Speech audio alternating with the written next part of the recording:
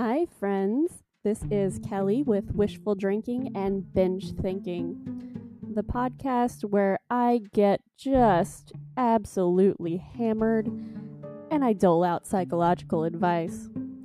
That's right, I am going to be more drunk than that girl you met in the bar bathroom after your karaoke set who said, "You have such good stage presence. Oh my god."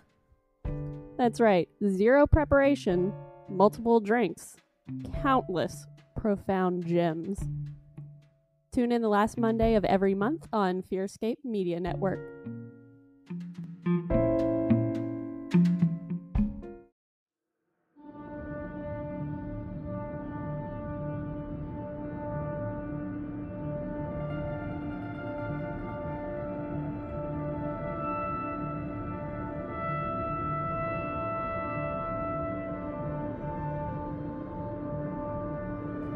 There is no question that something is here, lurking, somewhere in the darkened corners. But how will we ever find out what it is? We need to look, always, and never stop. No matter what stands in our way, no matter what others may think. Explore the darkness. Shine light into it. Join the red strings and the silver threads. Everything is connected. Somehow. I am Mark L. Watson. This is Peer Beyond the Veil.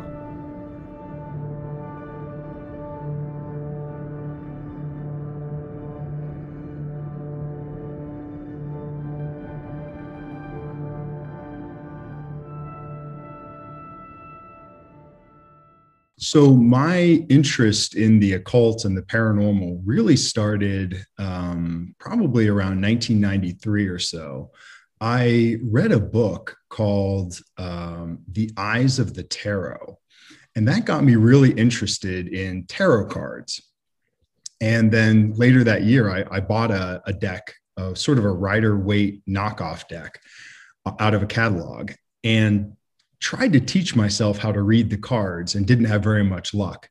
So kind of set them aside as an interesting art piece more than anything else. But right around that same time, I read another book called Creatures from UFOs by an author named Daniel Cohen. And that book inspired me to just get really into the paranormal in a general sense, Bigfoot, UFOs, ghosts, alien abductions.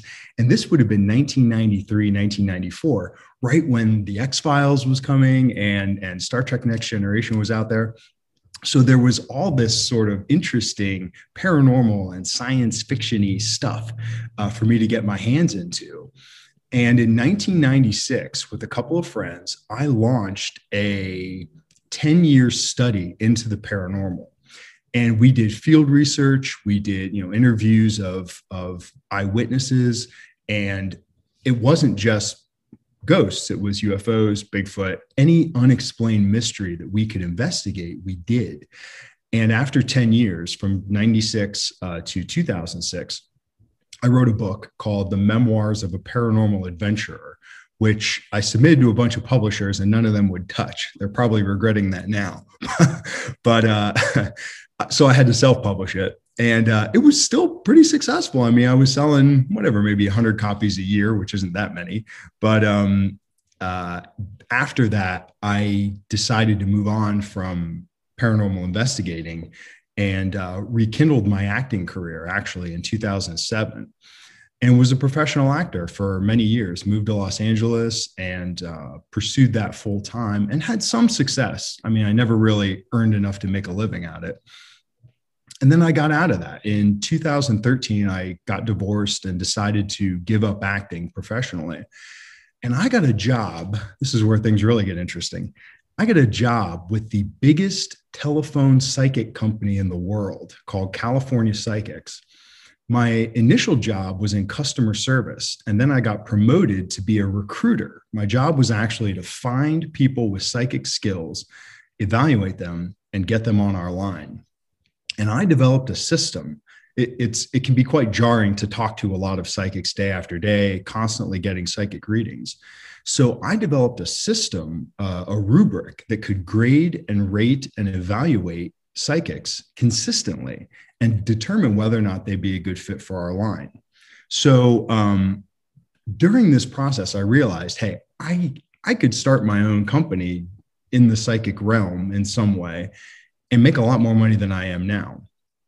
So I eventually left that company, waited for 2 years until my non-compete clause in my contract expired. And then I released my own deck of tarot cards called the Demon Possessed Tarot. And it was initially released through Kickstarter and made, I think, $66,000 in a month. And have released now, I think I'm on my sixth deck I just launched, and have been extremely successful over that period of time. And now you can find my decks in Barnes & Noble and on Amazon and everywhere else. Across history, the boundaries of knowledge have been pushed and expanded by the tireless explorers and adventurers who walked before us.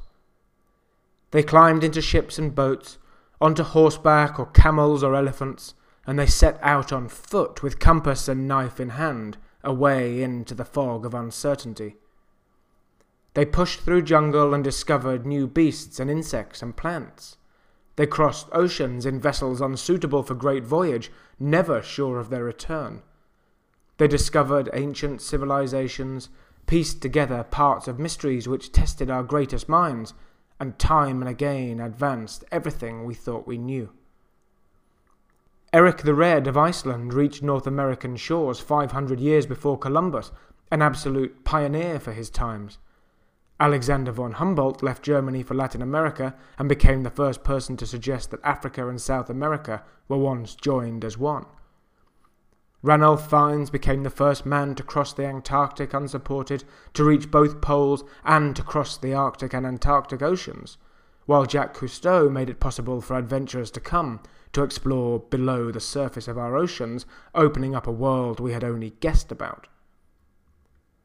But as we move forward into modern times, more and more of our planet has been trekked, mapped, and charted. Much of the old-school adventuring is done, though there are still many exceptions. And so, today's adventurer takes a different path. Still venturing into darkened jungle, ancient ruins, and underground caverns, they search for that which is still very much undiscovered. The truths about our place in the universe and in our reality. We have no proof that there is life after death, no proof that we aren't alone in the universe, no proof that there are creatures in the woods who we know only from folk tales. But we search, as we must, until the end.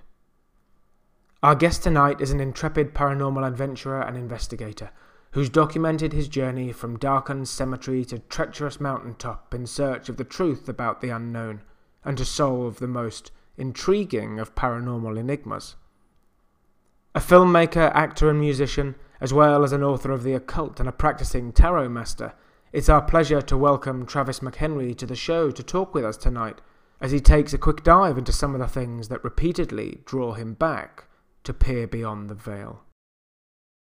There's a certain amount of research you have to do before you go into the field so that you're prepared, so you know what you're looking for. And most importantly, when someone says something, when an eyewitness just mentions something that they saw, for example, this Bigfoot project I was working on in Pennsylvania, it took us forever to try to narrow down where is the Bigfoot creature and when do we stand the best chance of actually running into it. And it took almost 10 years to determine that, talking to eyewitnesses and collecting reports. And we were able to determine from looking at a topographic map and sort of plotting out all the reports, hey, here it looks like there's more reports on this side of the woods, the state game lands, during the winter, and there's more reports on this side during the summer. So we were able to determine that this creature was using this creek to move from one end of the woods to the other. And, we just put ourselves in the right place at the right time and had a pretty thrilling encounter.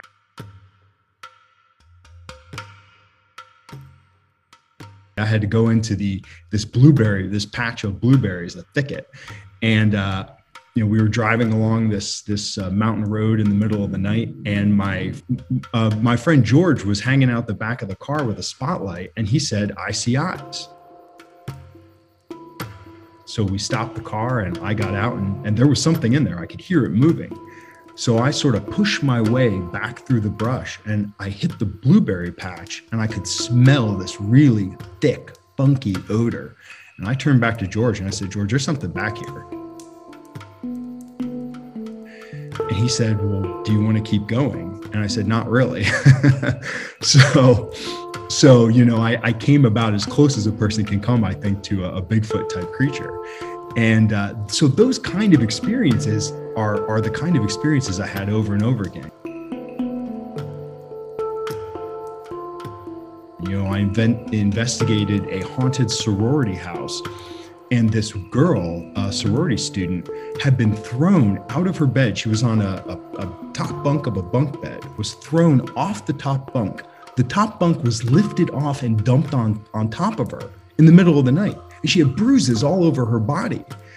And there was another person in the room, a girl, laying on her bed across the other side of the room. And she said she just woke up and the bed was on the floor and the girl was on the floor, and they couldn't understand how that happened.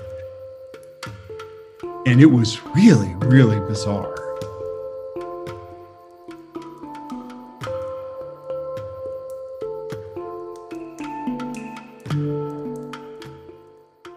So being involved in these sort of paranormal events, you try to. What was the history to the house then? What was your? Well, so Bloomsburg, the town where that happened, is a very old sort of colonial American town. It had originally been just a fort there in the 1700s to repel Indian attacks. That's how long ago we're talking, before the United States even existed. So the house itself was probably at least 150 years old, maybe 200 years old. It was an old sort of stately Victorian home, or whatever was before Victorian, Gregorian, I guess, home, with a stone basement and all that kind of stuff. And I was never able to verify, because I was really good with the local archives. I was never able to verify if there were deaths in the home, or some tragic murder happened there or something like that. So the history of the home didn't seem to indicate that there would be a malevolent presence there.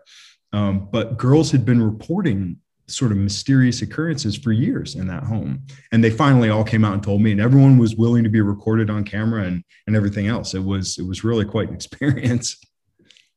What have there been any moments where you've had your previous beliefs either questioned or shaken? Yeah, many times. So the most shocking one was probably the Bigfoot event. Actually, I went back to that same spot where I had that encounter, and I think 2005 was the year that happened. I went back to that spot maybe 2 years later, and you'll never believe what I found there. A bear, a big black bear, was in almost that exact spot. And I saw that bear, and I stopped and I thought, well, maybe what was in the woods before was just a bear.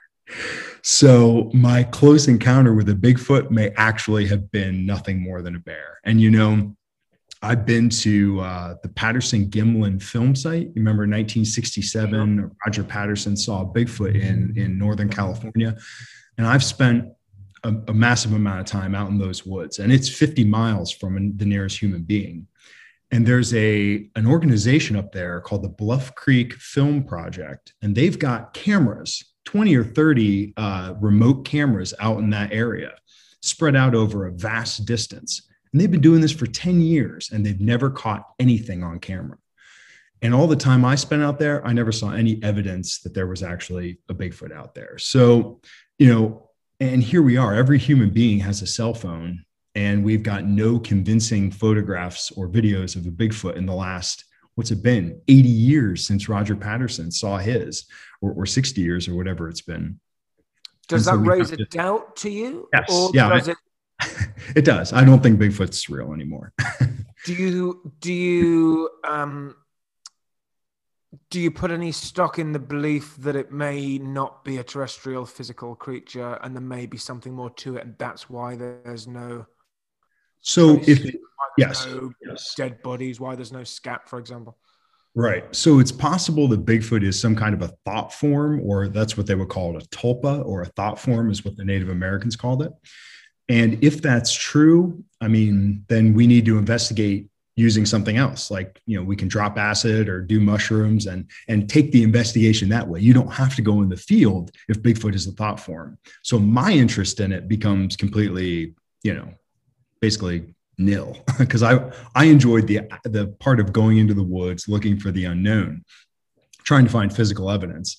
My experiences as a psychonaut, if you want to call it that, through meditation and shamanistic practices is something separate, unrelated to Bigfoot. So I don't know. I don't necessarily see it would be important to figure out what Bigfoot is if it's just a thought form, because you could have a thought form that's anything. It could be a centaur or a hydra or any unicorn or a leprechaun or any mythological being. Sure.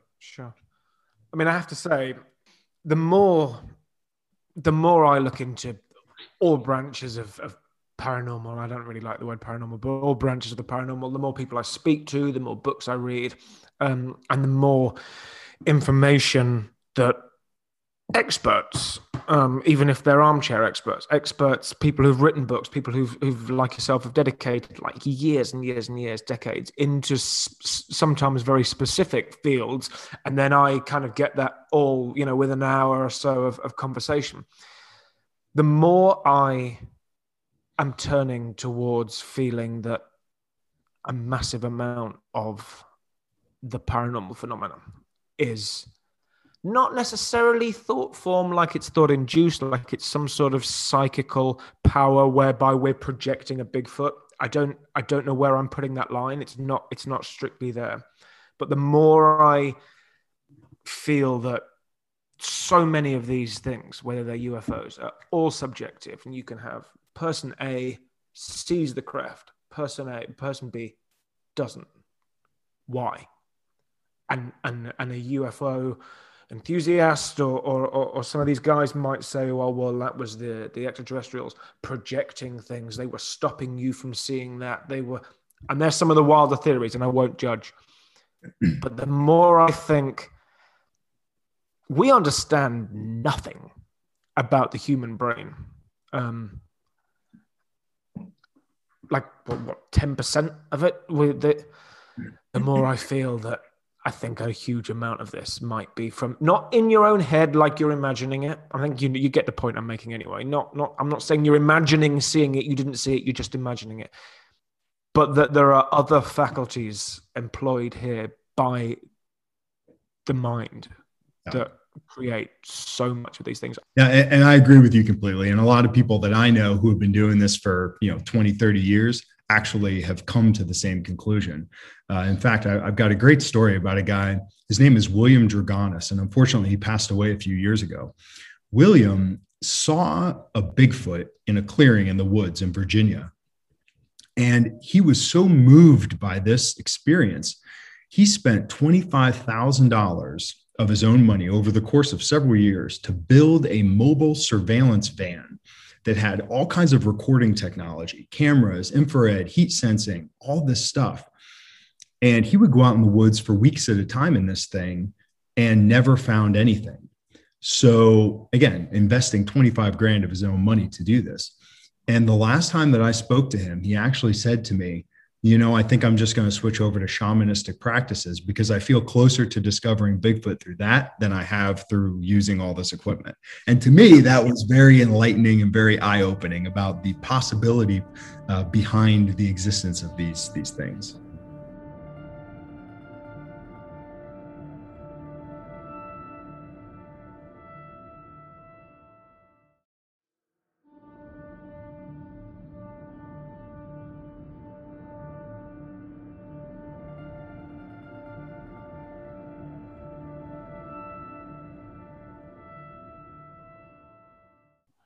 So tarot originally was created as a card game in Italy in the 1400s.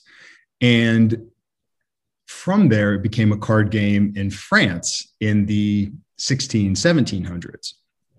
And several occultists, members of the Golden Dawn and other occult organizations, decided to use these cards for divination purposes. Tarot, a French word which actually originates from the Italian word tarocchi, meaning foolishness, is played across the world. When it comes to using a tarot deck for occult practices, there are two decks which are used, and these differ depending on where in the world you are. There's a French deck, a Latin deck, a German deck, etc. They're split into two main categories of card, and sometimes only one is used, or sometimes both. The first is the major arcana, the greater secrets, the trump cards. Numbering 22 in total, they usually consist of the Magician, the Empress, the Hanged Man, Death, the Tower, and the Fool, amongst the many others. They are usually numbered, with only the Fool holding no number of his own. The other set is the minor arcana, the lesser secrets. They are quite similar to a regular deck of playing cards, 56 cards across 4 suits, each numbered from ace to 10, with 4 face cards, the King, Queen, Jack, and Knight. The traditional suits on a Latin deck are swords, batons, coins, and cups, although occult circles often use wands in place of batons, and pentacles in place of coins. Each suit can be attributed to one of the astrological signs, wands being fire, swords are air, coins are the earth, and the cups are the water. A question is posed, and the intent is focused on while the deck is shuffled. There are many ways to lay the cards, and different spreads require different amounts of cards to be drawn. The classic 3-card spread usually draws the first card to represent the past, the second to represent the present, and the third the future. Sometimes the results are direct. A question about money may pull a card on fortune, but sometimes the results can be more vague and a level of interpretation comes into play, each card relating to the next in some way to tell a more detailed tale.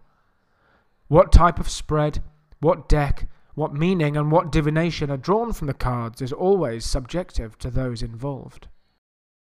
And so a couple of authors, Eli Levy and another guy named Pappus, which was his, pseudonym, actually wrote a book about the tarot and how it connected to their occult practices in the Golden Dawn. And so what he sort of mashed in with that was connecting the major arcana to the Hebrew alphabet and connecting the minor arcana to the decans of astrology. So when you do a reading with tarot cards, the meaning behind those cards actually comes from these Golden Dawn esoteric beliefs.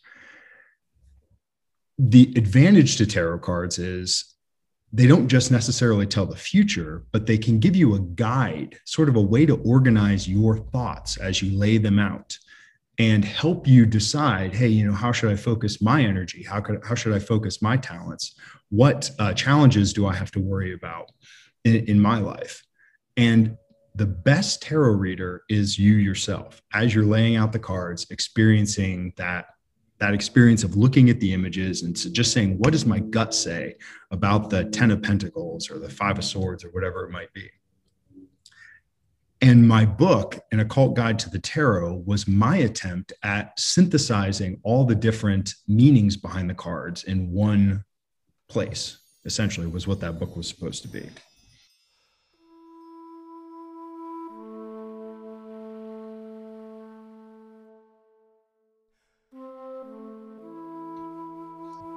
So most decks use what's called the Rider-Waite-Smith system. The Rider-Waite-Smith deck was released in 1909 by Arthur Waite. And it is when you think of a tarot card, that's what you think of. So that deck is the most common.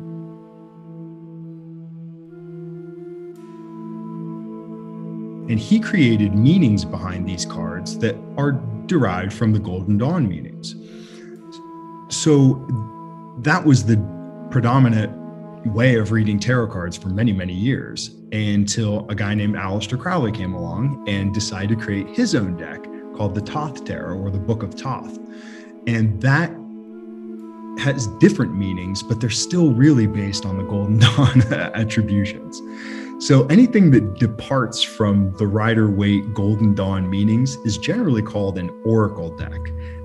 And oracle decks can mean whatever the author of that deck decides. So they write a little book that comes with the deck, and it tells you what each card means. And they can make up anything they want. It doesn't have to be related to some historical occult knowledge or anything like that. So in 2017, I felt like I knew enough about the tarot to finally create my own deck. And I wanted to make a deck based on the demons of the demons of the Goetia, which is an old occult book derived from the Key of Solomon. And there are 72 spirits, demons is really what they're called, that can help you if you call upon them in the right way. So I said, well, I'm going to match up the 72 demons with 72 tarot cards, and then add in a few other demons who are grand princes of hell, and create this deck. And much to my surprise, someone asked me, hey, can I get a copy of that? And then a friend suggested, hey, why don't you put this on Kickstarter? So I did, and it was hugely successful. And from that first deck, I've tried to build more interesting decks that incorporate these old esoteric practices into the cards themselves. So what you're getting is really an authentic piece of ritual magic.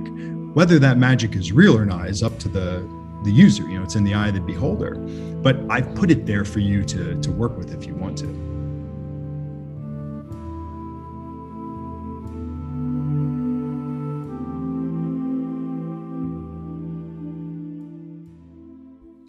Does it matter who does the reading?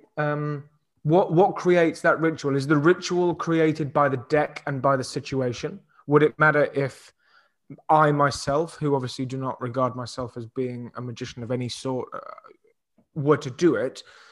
There's obviously no initiation into that, or does the power lie in the deck?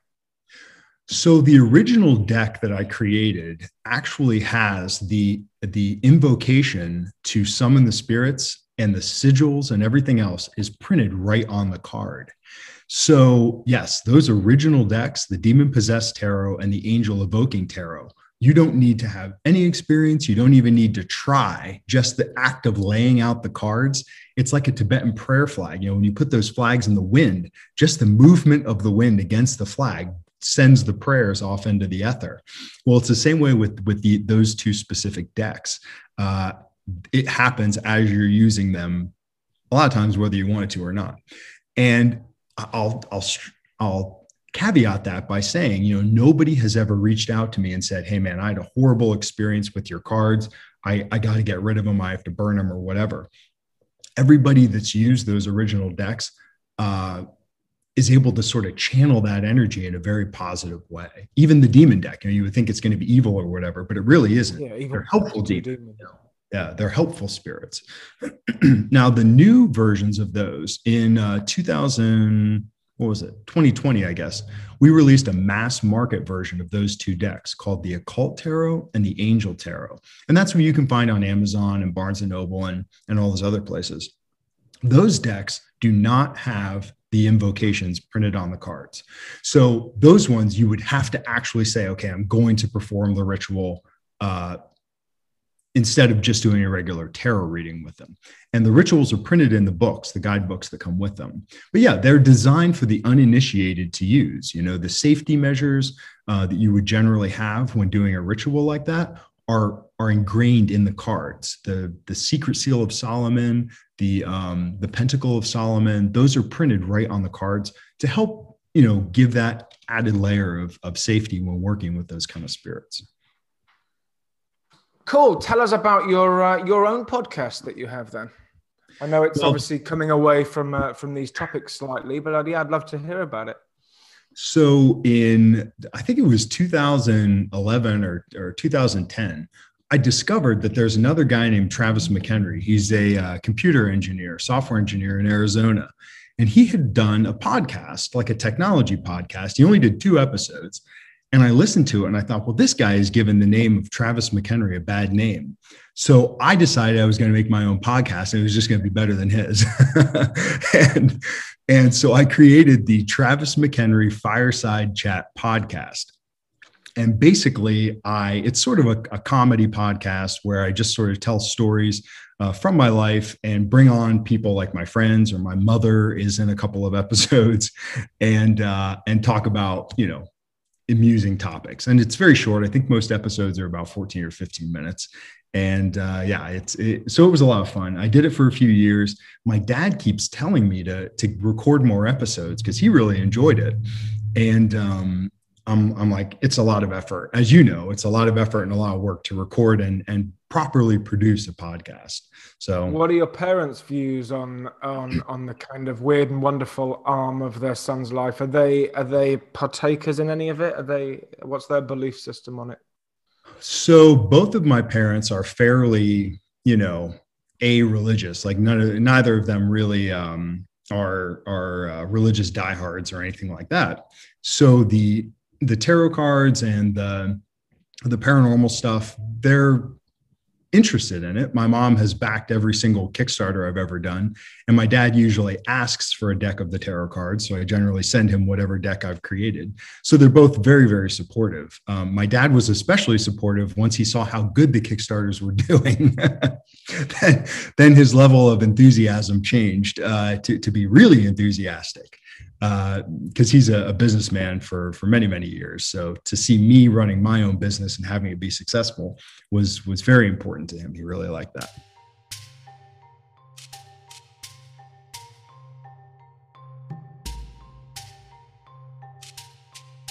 This is a story that a friend of mine's mother told me. This comes from the Upper Peninsula of Michigan, which is a heavily, heavily wooded area. So the story goes, when she was a little girl, her family was staying in a cabin there in the middle of the woods. And one night, they had no electricity. Everything was done by candlelight. One night, she heard a voice say, "They murdered me." And she turned and looked at the window, and there was a bloody handprint appeared on the window. No hand, just the handprint. So obviously she and her mother, who was in the room at the time, were terrified by this. Well, the next morning, the father and his brother, her uncle, decided to dig up they pulled up the floorboards and dug up the area underneath where that window was, under the porch. And there they found bones of someone. They didn't know who it was or how that person had died. But after that, they pulled the bones up and put them to rest in the local cemetery. And after that, never had another problem with strange voices or bloody handprints. And that's a true story. That really happened.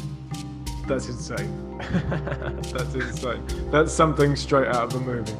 Ah, it is. I don't mean it's you. Right. I know. Yeah. It could be, yeah.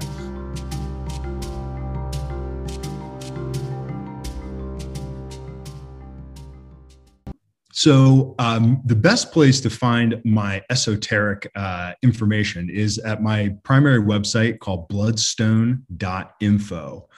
And you'll find basically everything there, all my tarot decks, my books, all that stuff. Right now, I just this morning released 2 new decks of playing cards, one based on the Demons of the Goetia, the other one based on the Angels of the Kabbalah. So that's live on Kickstarter for 30 days. And that's an extremely exciting project. I really love it. We've already hit our goal. I think in the first hour or hour and a half, we hit our funding goal. So yeah, those are something to look forward to. I am actually working right now very heavily on the 36 decans of Egyptian astronomy, or Egyptian astrology, really. And the project is going amazingly well. And I'm able to connect Greek and Babylonian astrology that we use today with these Egyptian decans that come from almost 3000 BC. So we're talking, 4,000 to 5,000 years old that we still use to this very day. And it's a really fascinating project, massive amounts of research involved. But I'm going to Egypt later this year to explore these Middle Kingdom tombs in southern Egypt to actually see what I believe is the birthplace of all astrology. And if I find there what I think I'm going to find there, it's going to be amazing. It's going to blow the roof off of all astrological thought. I'm really, really excited by it. That's incredibly exciting. And of course, there'll be a book to follow that I'm sure people can find as well. The Egyptian Star Oracle is what I'm going to call the Oracle deck that goes along with it. Yeah. Cool. And if people obviously follow the website, then I'm sure at some point there'll be a release something on there. Yep. Awesome. Travis, thank you so much for taking the time to speak with us tonight. It's been an absolute joy. We're looking forward to seeing where all your work takes you next, and hopefully future book releases too. Absolutely. Thank you so much for having me. It was a real pleasure.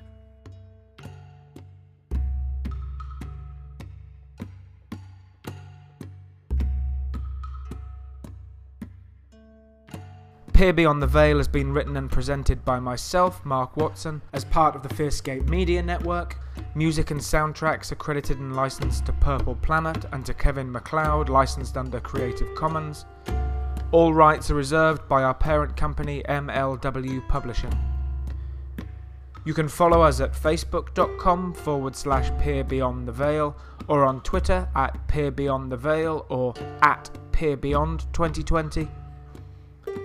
Please click the like and subscribe buttons when you see them, most importantly wherever you listen to your podcasts. It helps us to attract the attention we need to keep the show going, to get the guests that you all want to hear from, and to help more and more people